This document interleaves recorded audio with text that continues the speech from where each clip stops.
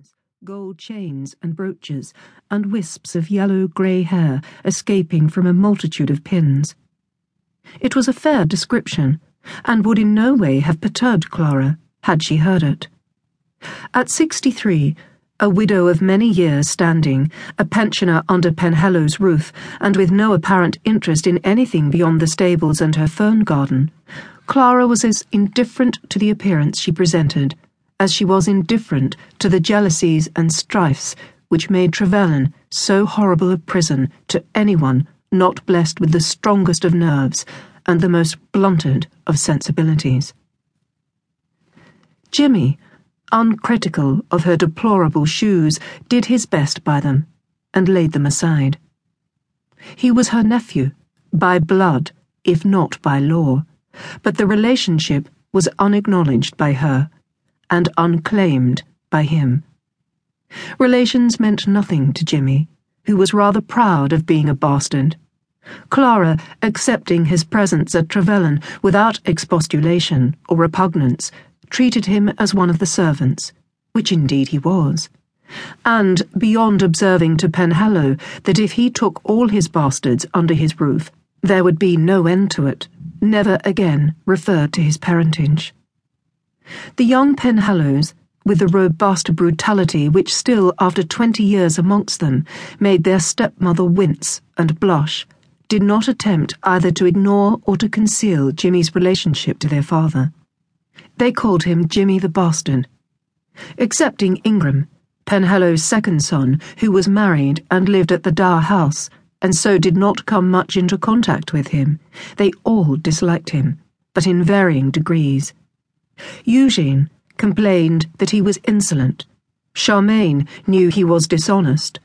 Aubrey was fastidiously disgusted by his slovenly appearance. The twins, Bartholomew and Conrad, objected to him on the score of his laziness. And Raymond, the eldest of Penhallow's sons, hated him with an implacability that was none the less profound for being unexpressed.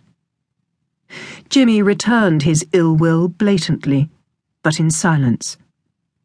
If he dared, he would have left Raymond's boots and gaiters uncleaned, but he did not dare. Penhallow might, in his peculiar fashion, be fond of his base-born son, but Penhallow would only laugh if he heard of his being flogged. Penhallow had flogged and clouted all his legal offspring, not, indeed, into virtuous behaviour, but into some sort of an obedience to his imperious will. And although his great bull-like frame was now rendered more or less quiescent by gout and dropsy, his lusty spirit had undergone no softening change. He had lived hard, intemperately and violently, scornful of gentleness, brutal to weakness. His body had betrayed him, but his heart had learnt neither tolerance nor pity.